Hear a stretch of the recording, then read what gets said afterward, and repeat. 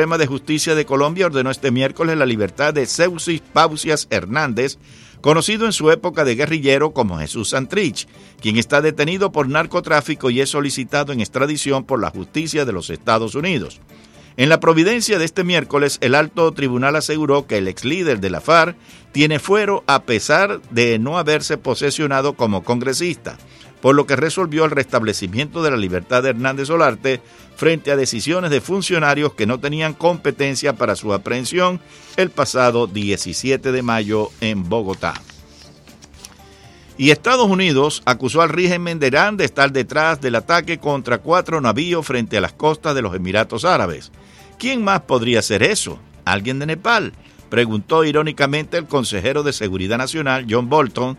Washington participa con otros países en la investigación sobre esos incidentes que aumentaron la tensión en el Golfo. Irán estuvo casi seguramente detrás de los actos de sabotaje del pasado 12 de mayo contra 4 navíos frente a las costas del Emirato de Fujairah, en la entrada del Golfo, afirmó este miércoles el consejero estadounidense de Seguridad Nacional, John Bolton. Los navíos, entre ellos 2 petroleros sauditas, fueron blancos de minas navales, casi seguramente de Irán, dijo Bolton a los periodistas a su llegada a los Emiratos Árabes Unidos. Y ahora, señores, nos vamos a Nicaragua. Ya estamos preparados con los titulares de las noticias más importantes del día. Vicepresidente en Estados Unidos Mike Pence recibe en su despacho a Monseñor Juan Abelardo Mata Guevara, obispo en diócesis de Estelí. En encuentro, prelado aborda crisis política en Nicaragua que afecta incluso la libertad de culto, contenida en Constitución Política de la República. Orteguismo aprueba en Asamblea Nacional ley de amnistía para criminales de represión desde abril del año 2018. Iniciativa legal no habla de justicia, verdad, reparación y no repetición, mucho menos de adelantar elecciones generales para superar crisis política que pica y se extiende. Rechazo generalizado del pueblo a ley de amnistía para criminales en el Estado, aprobada hoy por diputados orteguistas y aliados de Daniel Ortega Saavedra. Borrón y cuenta nueva es la oferta de la ley de amnistía para criminales del gobierno, según politólogo nicaragüense José Antonio Peraza Collado. No se pueden olvidar crímenes cometidos por entes del Estado, controlado y ordenado por Daniel Ortega Saavedra, reitera Marcos Carmona Rivera, secretario ejecutivo en Comisión Permanente de Derechos Humanos. Gobierno orteguista quita a Puma Energy obligación legal de venta de diésel a generadoras de energía eléctrica. Nicaragüenses en Costa Rica denuncian presencia cubana en acciones represivas en su país. Bien, señores, hasta aquí las informaciones. 60 minutos y ya regresaremos con más noticias a su Poderosa 670. Freddy Corea está en el control de estudios, Humberto García como locutor. Y ahora, señores, avanza nuestra programación. Hoy es miércoles y los miércoles siempre tenemos para ustedes una gran programación. Ahora, el Mundo al Día con Enrique Encinosa. A las 10 llegará Ramón Saúl Sánchez para presentarnos Desafío y a las 12, 24 horas, el primer servicio informativo de su Poderosa 670. Hemos presentado las últimas noticias desde nuestra sala de redacción y satélites.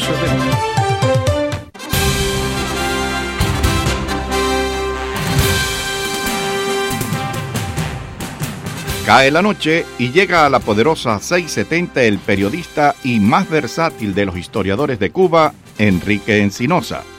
Su valentía, tenacidad, así como la defensa de las ideas de libertad de los pueblos de América, hacen de él la diferencia en la radio de Miami.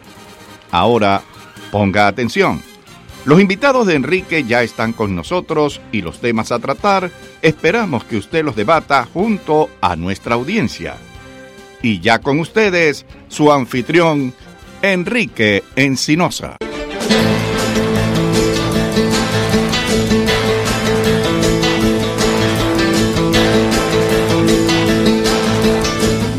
Candela, Freddy, Carlos Heredero y Cristín te trajeron ahí un turnover de manzana. Te están malcriando. Bueno, pues tenemos aquí a Carlos Heredero, el popular astrónomo, y su inteligente y perspicaz compañera. Qué presentación. Candela. Gracias. Candela. Bueno, déjame decirte que en esta semana, como han habido todos los reportes periodísticos de el gobierno de Estados Unidos y los platillos voladores, y tú le dijiste a alguien hoy en Facebook que tú tenías un punto de vista especial sobre el tema y que lo ibas a discutir esta noche, antes que se acabe el programa, Hugo Parrado llama. Sí, seguro. Candela, bueno, pues adelante, ¿qué es lo que hay con los platillos voladores? Te falta un anuncio por hacer. ¿Cuál?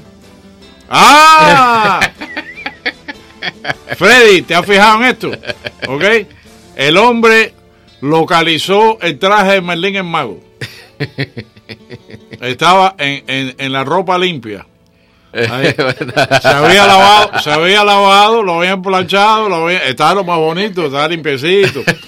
Pero lo guardaron también guardado, que les tomó un mes y medio encontrarlo. Pero sí, no, después que acaba aquí se va a ir a filmar el próximo episodio de Game of Thrones. Ojalá que me pagaran como uno de los artistas de esa Candela, serie. Bueno, ¿qué es lo que hay con los platillos voladores? Bueno, buenas noches a todos los oyentes, gracias por la invitación. Mira, lo primero que vamos a hacer es una aclaración muy importante. O sea, este asunto de los objetos volantes no identificados, conocidos en español como ovnis y en inglés como UFOs, ya viene hace muchísimo tiempo, por supuesto. Todos lo conocemos, hemos hablado aquí en varias ocasiones. De hecho, el principio de mi participación contigo aquí fue con Hugo y con Vigilio hablando sobre ese tema precisamente. El retome del tema actualmente, el renacer del tema, viene porque periódicos importantes como el New York Times han publicado artículos sobre avistamientos de pilotos militares de objetos que no corresponden a descripción de objetos de tecnología humana. Entonces, avistamientos muy interesantes registrados en el radar y parecen ser bastante recurrentes.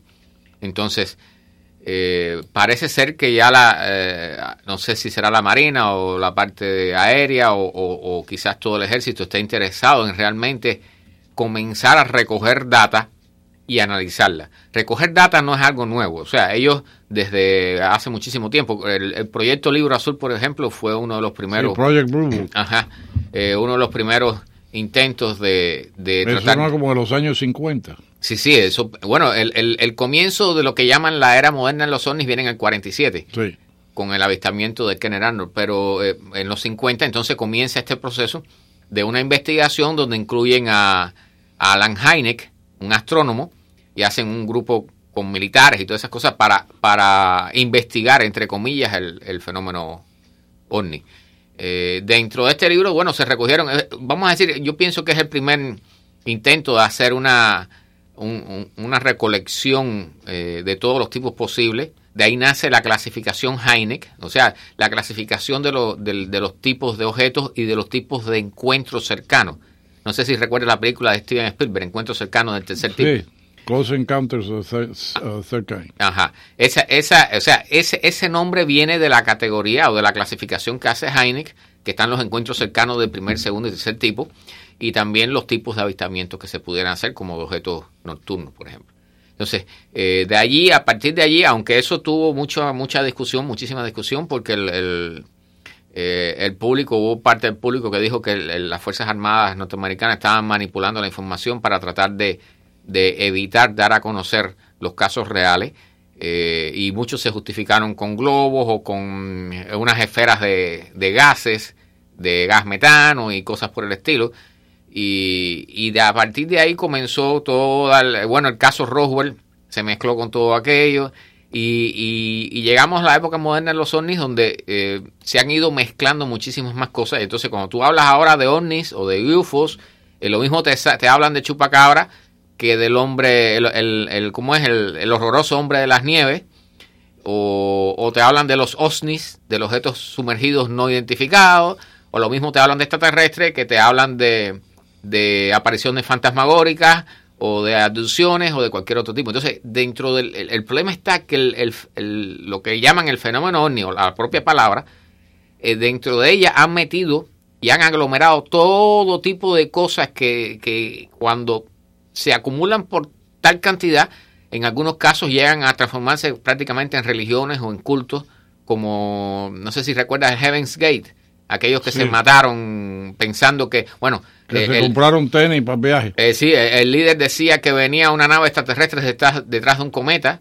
y que se los iba a llevar a todos y que tenían que matarse. Entonces, parte de la historia moderna de los objetos voladores no identificados está mezclada con todo tipo de cultos y religiones. Y mitología. Y mitología urbana también, que es como se le llama.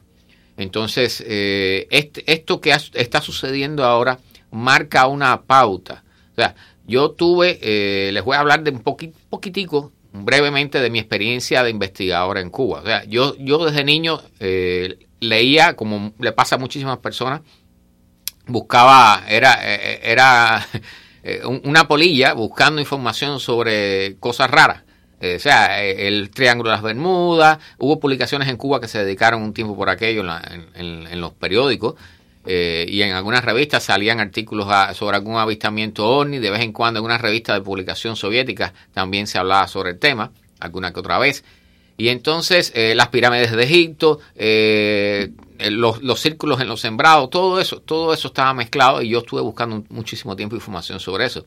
Hasta que un día alguien me dice, ¿por qué tú no vas a Batabanó a investigar? Porque a mí me dijo alguien que habían visto un platillo volador por ahí abajo. Y yo formé un grupito con 3 amigos y nos fuimos un sábado hasta allá, hasta Batabanó, que en Cuba hacer el viaje significaba levantarse a las 3 de la mañana, ir a marcar en la cola de la guagua. Al sur de Bejucal. Al sur, exactamente. Y bueno, llegamos no solo a Batabanó, sino al surgidero de Batabanó, o sea, al puerto, allá abajo.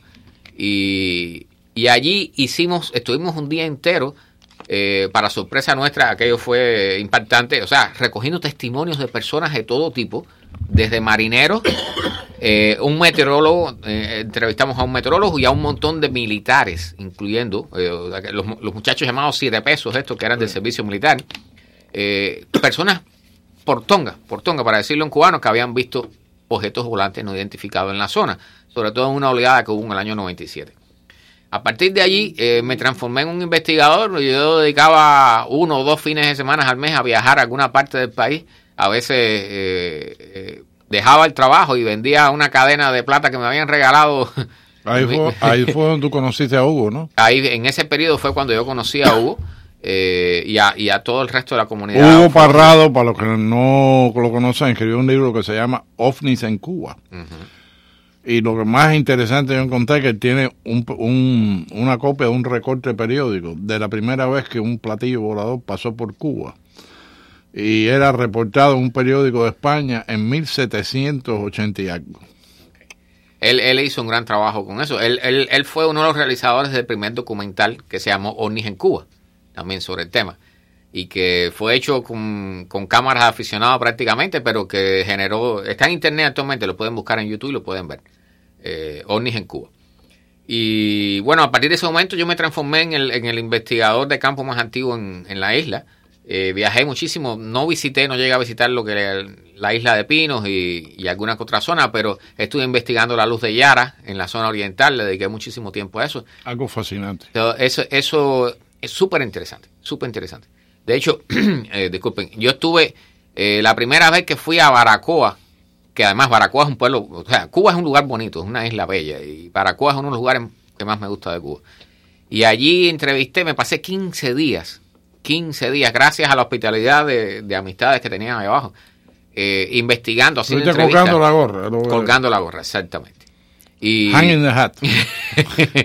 Y estuve haciendo yo tengo montones de entrevistas en video. Algún día me gustaría dar una charla, ¿no? Poner videos para que las personas de aquí, quizás haya personas de aquí que hayan visto la luz de Yara alguna vez o que tengan familiares que la hayan visto.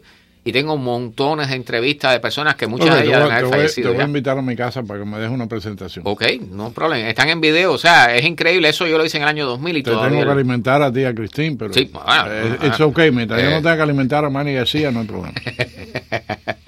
Bueno, pues realicé toda esa serie de trabajos y llegó un momento, o sea, uno comienza, en la medida que uno va haciendo investigaciones y va averiguando y va descubriendo cosas y va conociendo más personal y comienza a luchar incluso con la inteligencia del G2 y toda esa gente que comienzan a caerte atrás y cada vez que llega, mira, para decirte una cosa, se pusieron paranoicos porque estabas investigando. No, mira, se decía que había una directiva de palabra.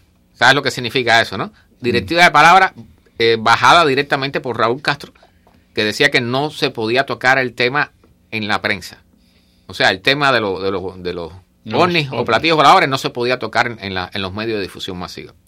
Entonces, cada vez que yo tenía mis programas de radio ya también sobre astronomía, pero cada vez que llegaba a algún lugar, a alguna emisora, a hablar sobre astronomía, lo primero que me decían antes de sentarme ante el micrófono, y eso me pasó muchísimas veces, lo primero que me advertían es: no puedes hablar de astronomía y de vida extraterrestre, pero de ovnis no puedes tocar esto. O sea, y eso no estaba escrito en ningún lugar. Eso era una directiva de palabra, como le llamaban, y era bastante antigua porque yo estuve tratando de seguirle el rastro y nunca pude averiguar de dónde procedía exactamente. Y posteriormente llegó un momento en que se formó lo que se llamó el intento de una asociación cubana de ufología, que todavía creo que deben estar tratando allá de hacer algo así, que al final no creo que puedan hacerlo. Se formó un pequeño grupo a partir del estreno del documental OVNIs en Cuba y de todo lo que yo había hecho y otras personas. Nos reunimos, creamos una especie de congresillo y ahí presentamos ponencias, hicimos toda una serie de actividades ese día que quedó muy bueno y las personas quedaron muy contentas, y a partir de ahí se comenzaron a hacer reuniones periódicas. En mi YouTube, en el canal mío de YouTube hay una grabación que yo hice de un debate. Fíjense el interés que tenían las personas en Cuba respecto al tema y la avidez, porque eso no se tocaba en la prensa, la avidez que había por el tema, que cuando se hizo el primer debate en el Capitolio Nacional, el primer debate duró más de 2 horas y después tuvieron que repetirlo porque hubo tanta gente, había una cola por toda la escalinata del Capitolio Nacional que doblaba la esquina de gente que se quedaron afuera sin poder entrar a los salones del Capitolio. Eso son historias bonitas, cosas que se recuerdan con placer. Pero bueno, básicamente, regresando a la parte importante del tema, mi punto de vista en particular cambió radicalmente cuando comencé a hacer entrevistas, a tener experiencias casi de primera mano con personas que habían sido testigos. Y una de las cosas que me sucedió, generalmente el que investiga estas cosas trata de demostrarle al mundo de que el fenómeno tiene cierta parte de realidad, de que el fenómeno sucede. Y yo me di, hubo un momento en que me di cuenta que yo no estaba trabajando para más nadie, sino que estaba trabajando para mí. O sea, que se había convertido en un hobby y en un placer hacer ese trabajo. Y ya posteriormente comencé a ver síntomas de lo que ocurría también aquí y en otros países, que se comenzó a contagiar allá, que era el mercantilismo y la discusión permanente de quién tenía la razón. O sea, típico de personas que creen en cualquier cosa, que piensan que ellos tienen la razón y los demás no, y que todos los demás están equivocados. Esas discusiones comenzaron a llegar también. Y yo me separé un poco de aquello. Y actualmente me dedico más a la astronomía. Pero esto que está ocurriendo ahora parece ser un cambio radical en el punto de vista sobre los ovnis o los UFOs, como quieran llamarle.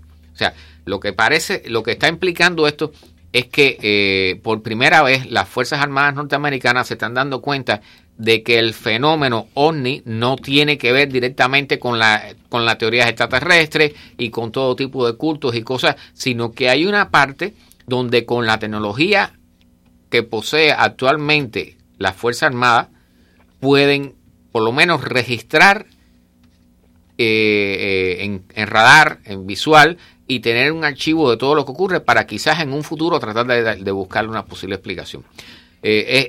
Quiero enfatizar de forma muy importante, desde el año 47 para acá nadie ha dado una respuesta satisfactoria a cualquiera de los fenómenos que se encasillan dentro de los fenómenos ovni. O sea, puede llegar cualquiera y dice, no, eso es un extraterrestre que viene de tal estrella y esto es los seres que viven bajo de la tierra, y todo ese tipo de explicaciones, cuando usted viene a ver, no demuestra absolutamente nada.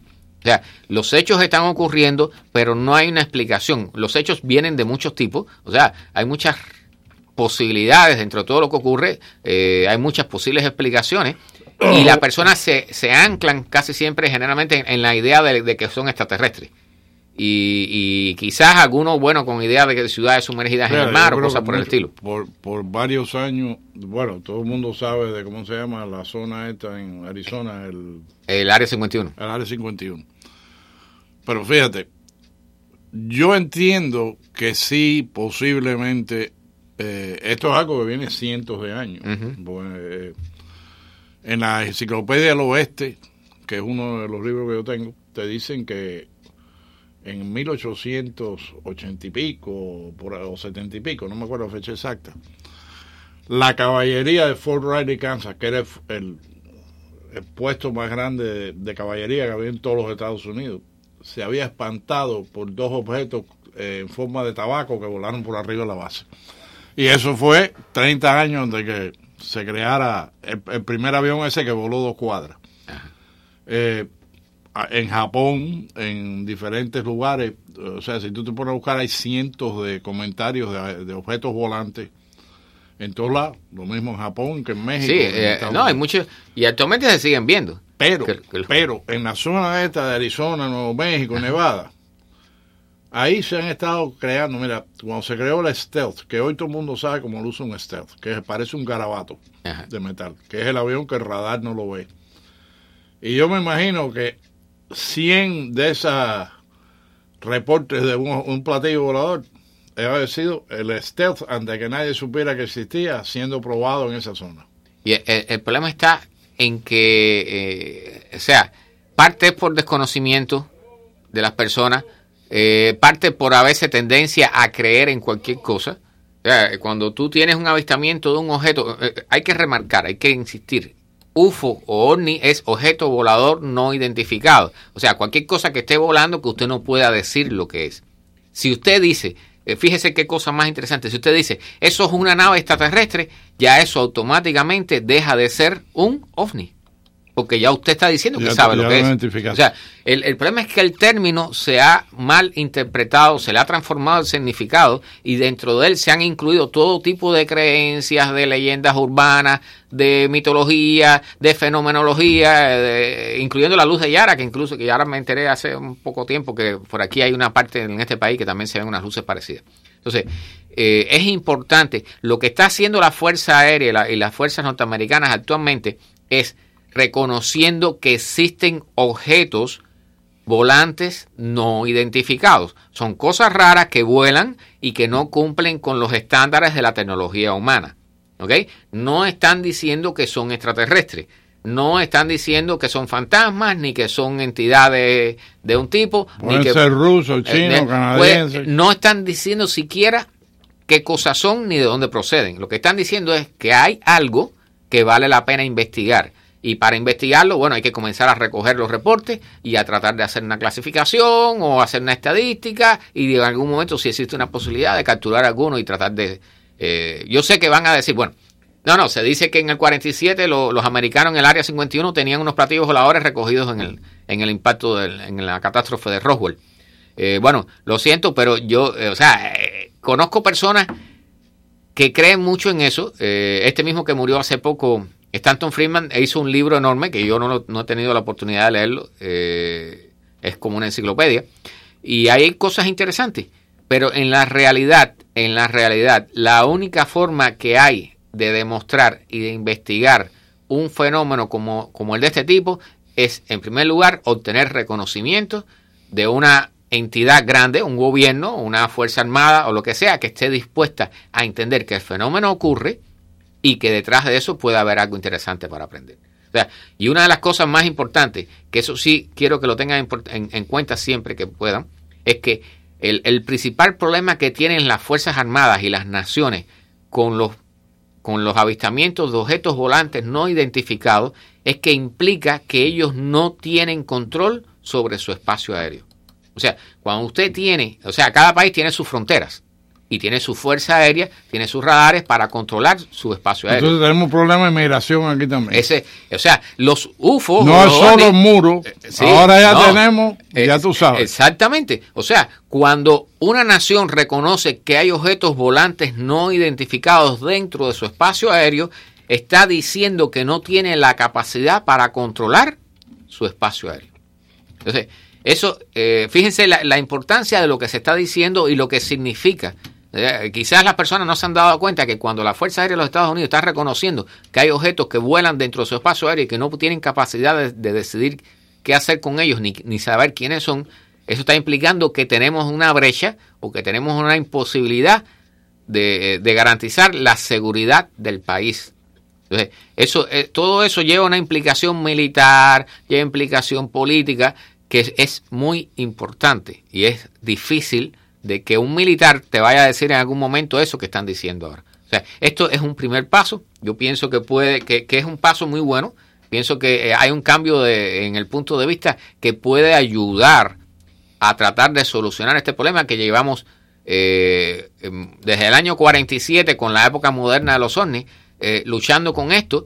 Y lo otro importante es separar la paja, como dicen, la paja del meollo, la cosa, lo que molesta, las cosas que las personas hemos ido agregando por creencias, por cultos, por lo que sea, hemos ido agregando sin querer y que no tienen que realmente nada que ver con el fenómeno. O sea, si vamos a la parte tecnológica de los UFOs, de los objetos volantes no identificados, entonces tenemos que separar todo tipo de apariciones fantasmales, o de luces, o de cosas bajo el mar, o de mezclas con cosas de cualquier otro tipo de ideas extrañas. Entonces, eso es básicamente lo que quería decir. O sea, yo estoy muy contento, contento con que este paso se haya dado. Pienso que es lo más importante que ha pasado, quizás hasta incluso en la historia de los ovnis, porque los intentos anteriores, como el famoso libro azul, estaban manipulados, casi que se puede decir que indudablemente estaban manipulados para obtener una opinión determinada en la población que leía el documento. Entonces, ahora tenemos la oportunidad con todos los canales que hay de comunicación, con la internet, con la posibilidad de que todos tienen cámaras en los celulares, existen las posibilidades de obtener mayor cantidad de grabaciones y quizás de obtener una base de datos mucho más importante para tratar de obtener una solución al problema. Bases de datos a niveles de aficionados a la ufología existen, ¿ok? Hay una que se llama UFOCAT, que está aquí, que tiene bastantes datos, pero aún así no se ha avanzado mucho. O sea, aparte del esfuerzo que se haya desarrollado, yo pienso que toda la interferencia que ha habido con cosas que realmente no tienen que ver con el fenómeno está dañando la posibilidad de obtener una explicación final sobre lo que sucede. Dicho sea. Interesante. Pregunta, no sé si tienes alguna pregunta. Pues cuando se habla la línea, estoy seguro que va a haber. Yo sé que ese va a ser el tema que va a comentar todo el mundo. Yo era así. Yo hasta que comencé mis investigaciones, yo era un fanático al tema. Y poco a poco fui poniendo los pies en la tierra en la forma de sabiendo lo que la persona ve, lo que ven las personas y sabiendo que no sé explicar lo que las personas están viendo. ¿Okay?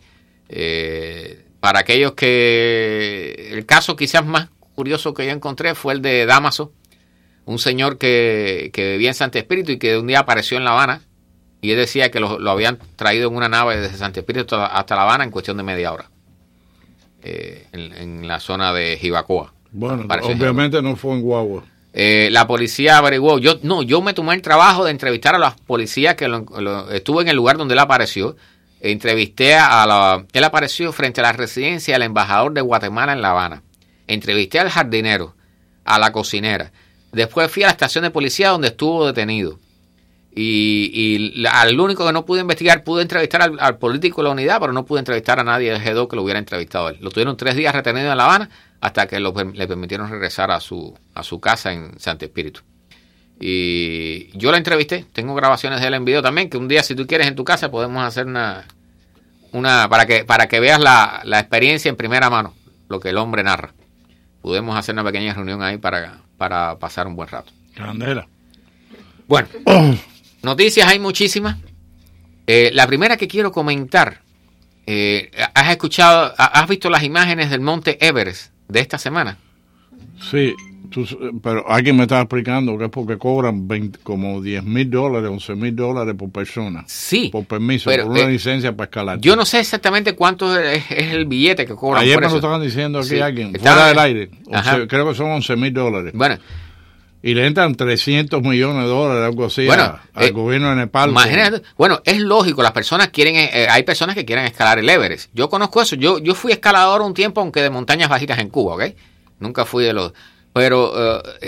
no, yo lo más alto que he escalado en los últimos años ha sido la lomita esa que hay en Tropical Park. Ok.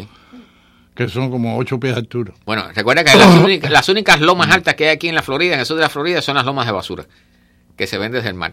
Sí. Pero bueno, las imágenes del monte Everest no son personas escalando, es una cola, una línea. Han muerto como 4 esta semana o algo así. Han muerto 11 personas en una semana, 11. Y eso es en esta semana, y eso es más que los que murieron en el año 2018. O sea, ha habido más muertos en una semana que en un año. Y están, pero lo que te digo que es increíble es ver una cola de personas. Las personas, ¿sabes por qué están muriendo? Entre otras cosas.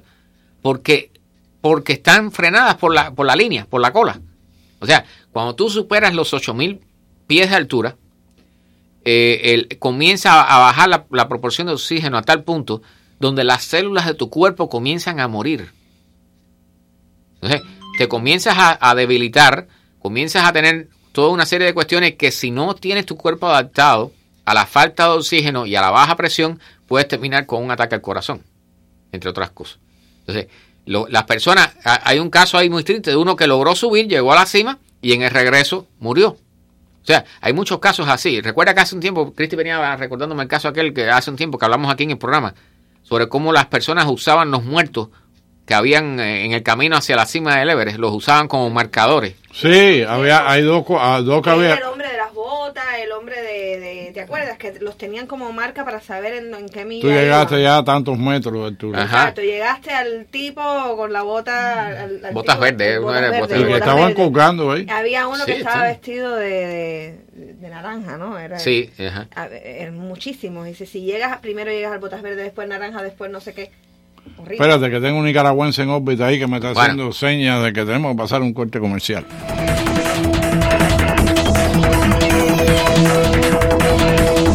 ¿Cómo está su crédito? Hay empresas que le dan su anotación de crédito gratuita, pero ¿qué hacen para solucionarlo?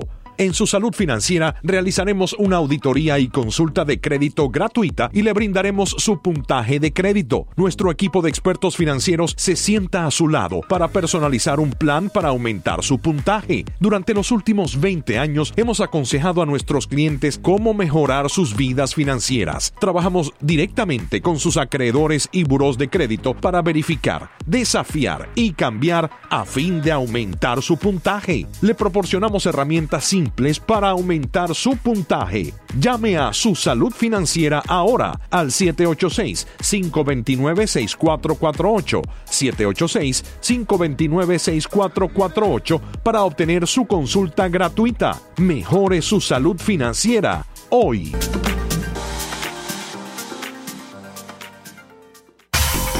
El exitoso. Preguntas para hoy. ¿Quiénes son los autores de estas frases? Vale más un minuto de pie que una vida de rodillas. Cuando la tiranía se hace ley, la rebelión es un derecho. Llámanos, participa y gana. El exitoso preguntando y usted ganando. ¿Qué tal, amigas, amigos de la Poderosa 670 y Cadena Azul 1550? Les habla Eduardo Alemán. Quiero recordarles que de lunes a viernes estamos trabajando en actualidad mundial. Desde las 5 y hasta las 8 de la mañana tenemos una cita, ustedes y nosotros, para amanecer bien informados. Los esperamos, los esperamos, los esperamos, los esperamos. This is WWFE, 670 AM, Miami. Candela, y continuamos. Bueno, para terminar el tema del Everest, bueno, el asistente de aquí de la emisora nos trajo un dato interesante, que él dice que un día como hoy se escaló por primera vez el monte Everest, en el año 53, por un señor de nombre Edmund Hillary. Sí, muy famoso en su época. En su época.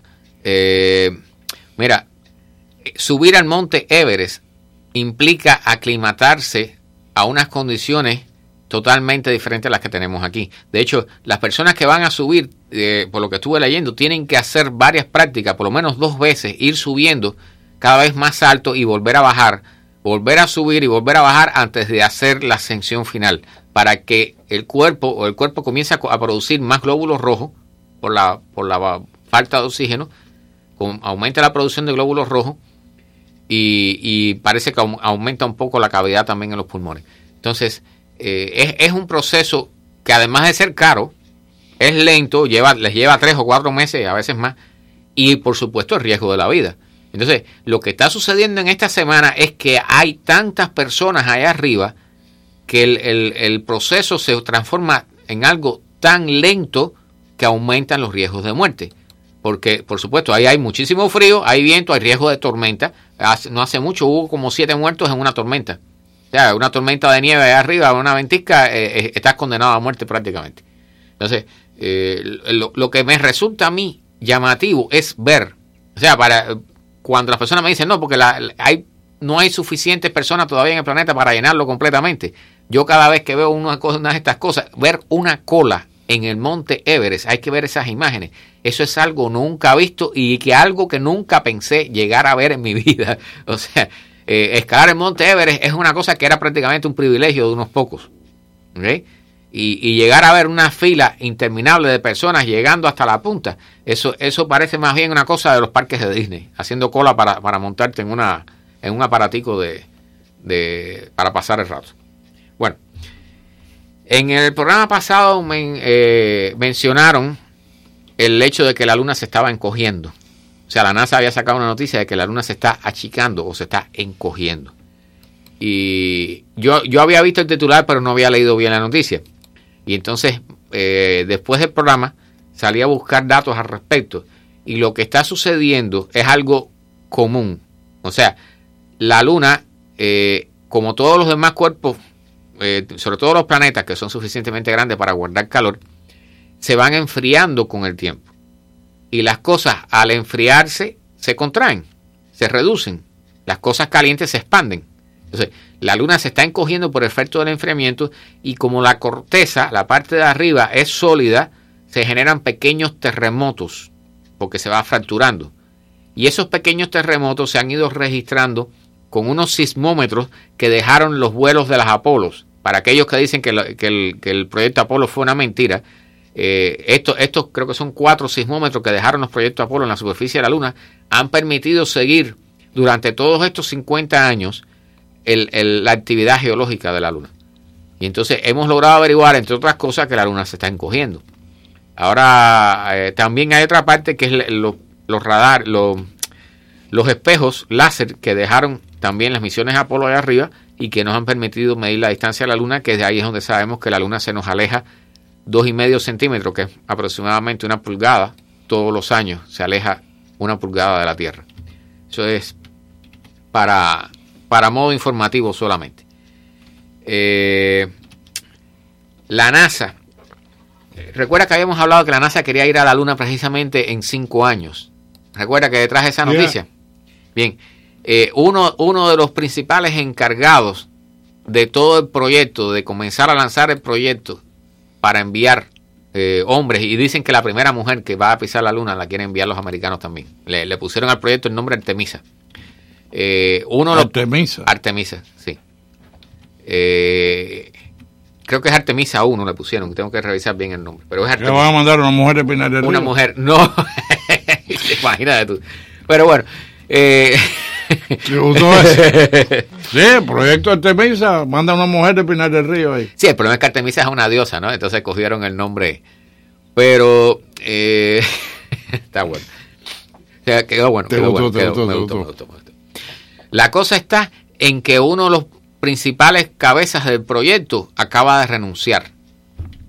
O sea, 6 semanas después de que le habían dado el proyecto para comenzar el proyecto para mandar humanos a la Luna nuevamente, esa persona renunció porque el Congreso no autorizó una parte del proceso que él quería que se llevara a cabo. Entonces, Miren cuántas dificultades.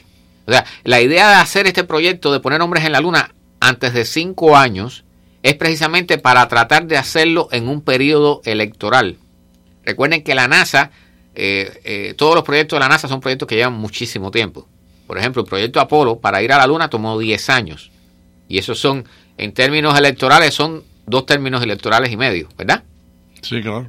Si cambias el presidente y el próximo presidente dice que se cancela el proyecto y van a ir en otra dirección, todo el trabajo que se hizo se pierde. Y eso le está sucediendo a la NASA hace muchísimo tiempo, está sucediendo continuamente, que el Congreso le está cambiando los objetivos para atrás y para adelante, le está cambiando el dinero y los fondos que le da.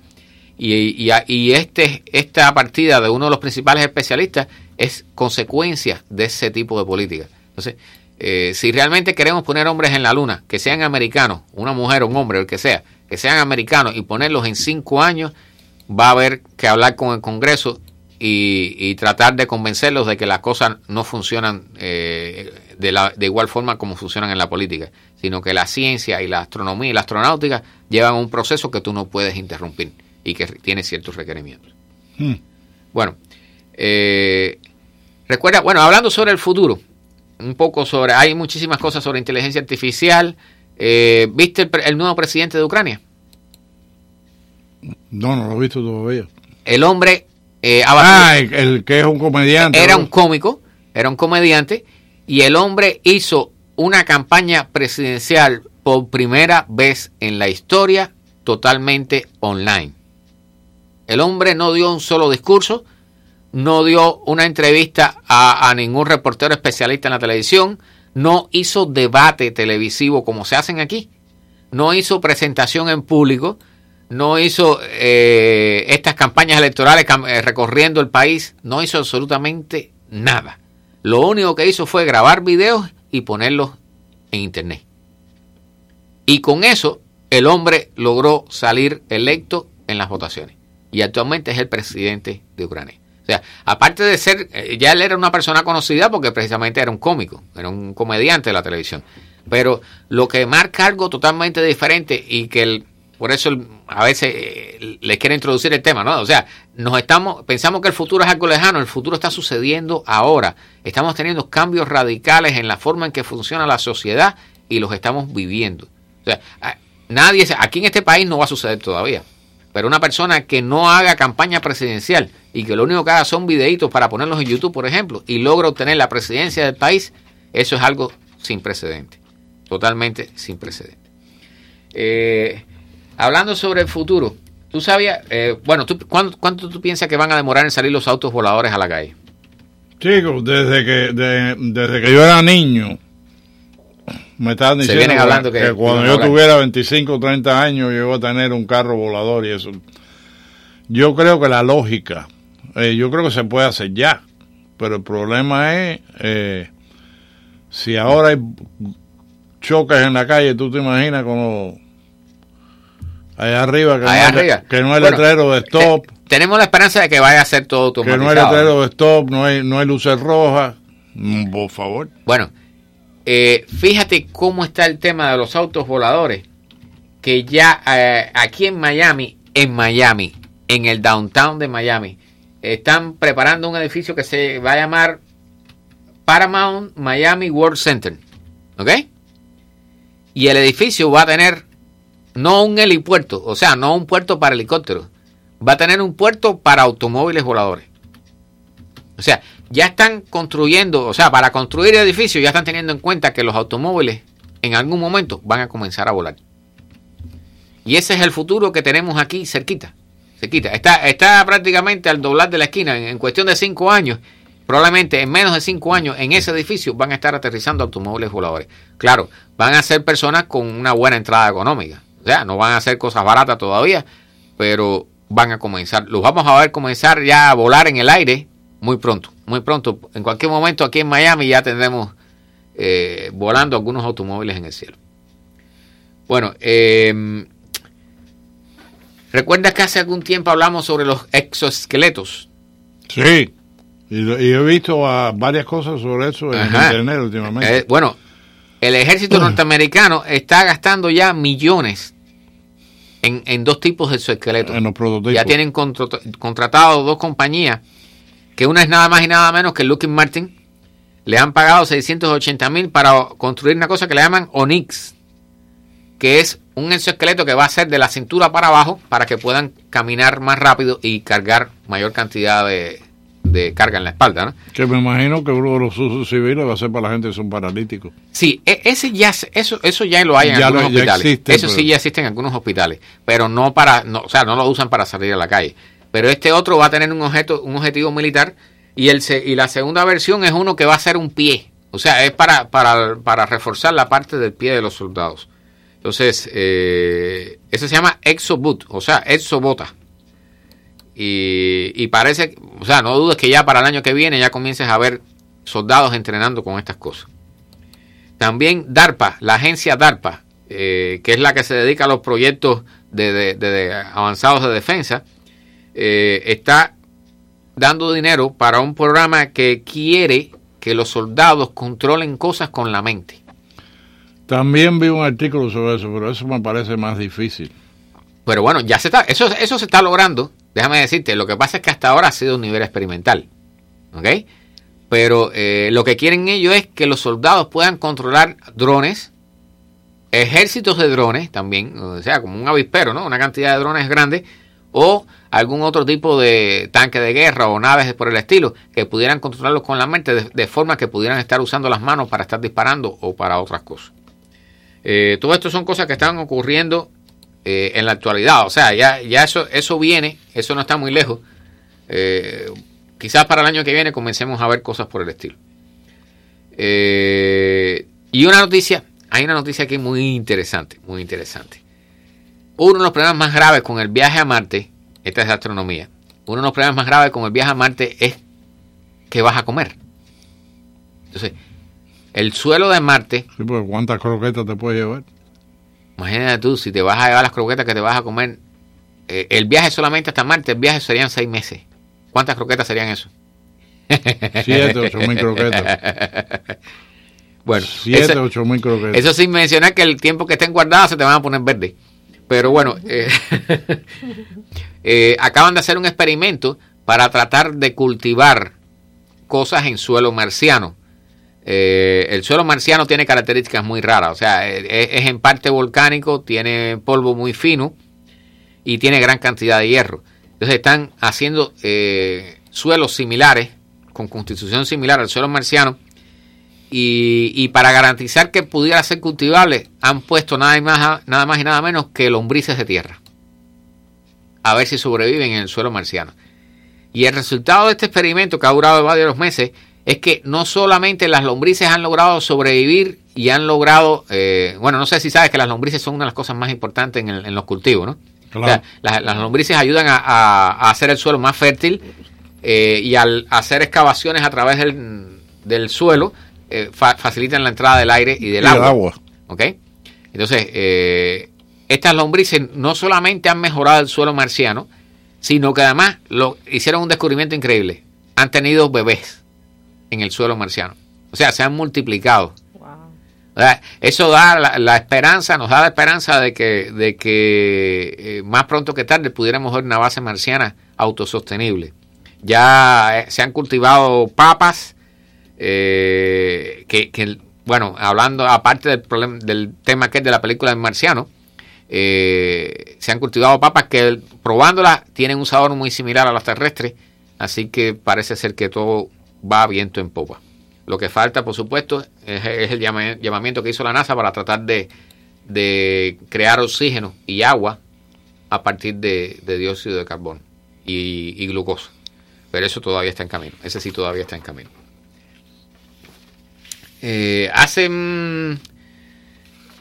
Bueno, nosotros tenemos una Alexa en la casa. Sí. Tú no tienes... ¿Una Alexa. Alexa es la cajita esa de Amazon que te habla. Tú le puedes decir cosas y te responde. Y la puedes programar también. Puedes apagar luces y encender luces si tienes preparada tu casa. Que tú le digas buenos días, Alexa, y te digas buenos días, amo.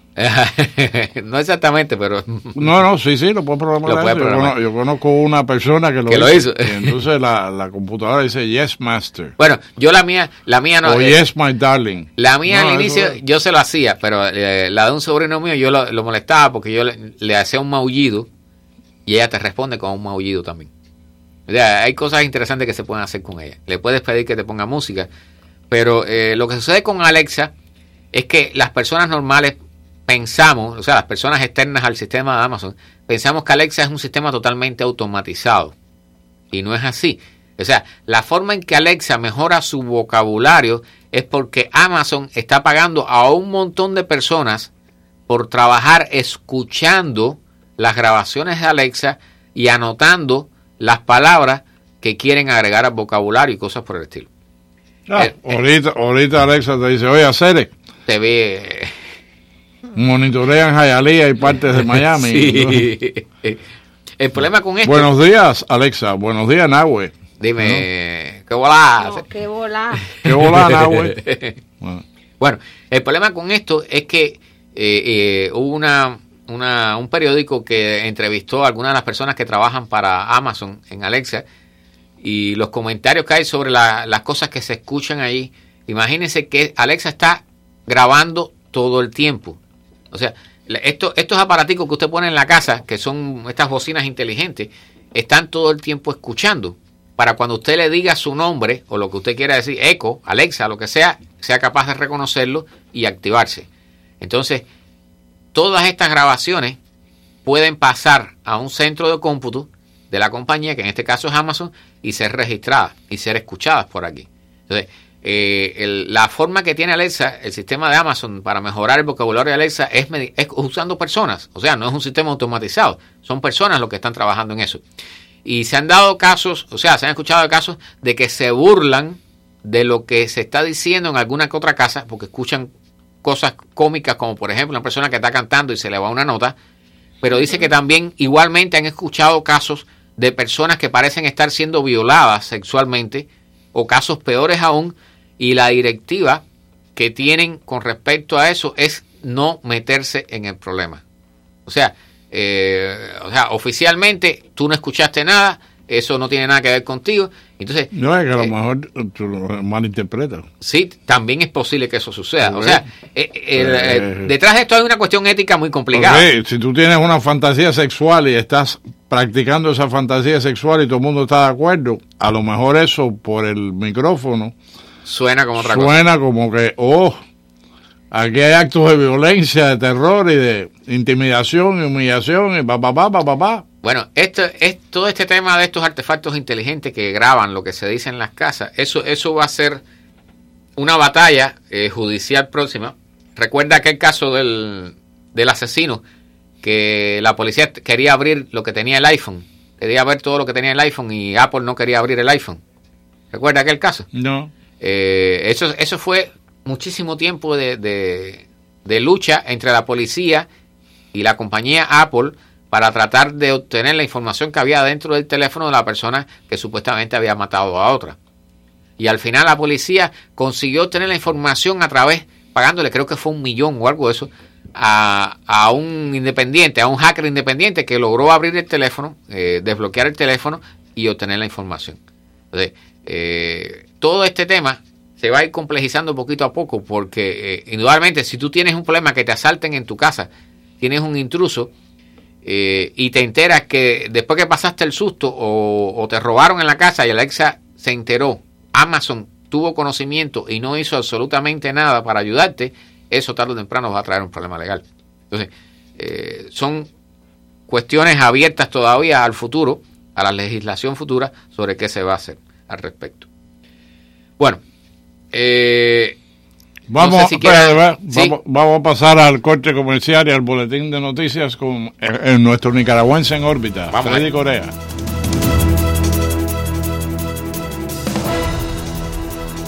para fotos inolvidables de 15, Min Memoir Studios. Hola, soy Manuel Busnego y por tiempo limitado les ofrezco a las quinceañeras el especial Un Día en Vizcaya, que incluye fotos, vestido, peinado, maquillaje, álbum, ampliación, más el permiso de fotografía en el Vizcaya días en 3 semanas. Para más información, llame al 305-588-0209. 305-588-0209. Min Memoir Studios, una experiencia fotográfica incomparable.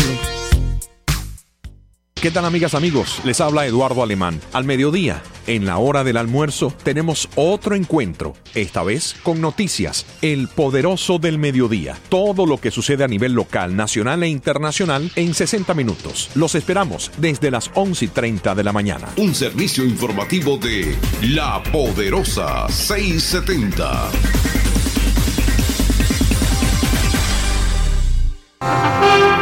This is WWFE, 670 AM, Miami. Esta es La Poderosa 670 AM, cubriendo claramente desde Orlando hasta Los Cayos y el Caribe. Con sus ondas domina las calles de mi ciudad, trayéndonos alegrías, cumpliendo con la verdad. La Poderosa,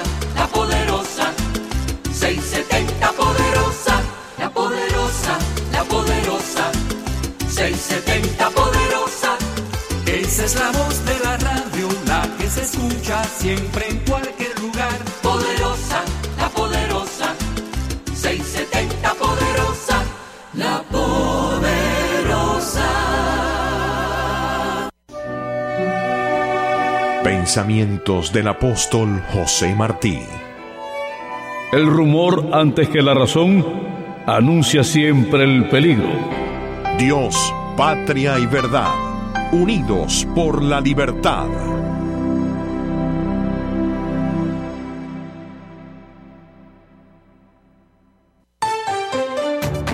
A continuación, las últimas noticias desde nuestra sala de reacción y satélites.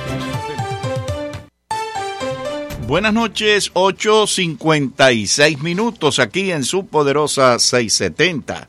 80 grados la temperatura, 77% la humedad, y estas son las informaciones. En Venezuela, importaciones se reducen 51.085 millones y eso se percibe en los anaqueles. En más de 50.000 millones de dólares bajaron las importaciones de bienes en 6 años. Los datos del Banco Central de Venezuela revelan que el monto pasó de 65.951 millones de dólares a un mínimo de 14.086 millones al cierre del año pasado, una contracción del 77%. El informe detalló que las importaciones en el 2018 sumaron 14.866 millones de dólares, un 23.8% más respecto al 2017, cuando alcanzaron 12.023 millones de dólares. Sin embargo, las adquisiciones de bienes en el exterior están en un mínimo si se comparan con el periodo 2012 y 2013, cuando el boom de los precios del crudo permitió al país desembolsar entre 65.000 y 57.000 millones de dólares respectivamente. Y Estados Unidos cree que Rusia está realizando pruebas nucleares de baja intensidad. Estados Unidos cree que Rusia podría estar realizando pruebas nucleares de baja intensidad, con lo que violaría una moratoria, dijo hoy el jefe de la Agencia de Inteligencia de la Defensa. Estados Unidos cree que Rusia probablemente no se está apegando a la moratoria de pruebas nucleares de una manera consistente con el estándar acordado, dijo el teniente general Robert Ashley en un foro de control de armas en el Instituto Hodgson. El Tratado de Prohibición Completa de los Ensayos Nucleares, negociado en la década de 1990, tiene un amplio apoyo internacional, pero para que entre en vigor aún debe ser ratificado por 8 países con tecnología nuclear, entre ellos Israel, Irán, Egipto y Estados Unidos. Rusia ratificó el tratado en el año 2000. Y Estados Unidos y Rusia están negociando un plan de paz para Siria para terminar con su aislamiento. Estados Unidos y Rusia mantienen conversaciones sobre una posible solución que sacaría a Siria del aislamiento internacional si se compromete a dar una serie de pasos, incluyendo un alto al fuego en Idlib, dijo este miércoles el enviado estadounidense para ese país.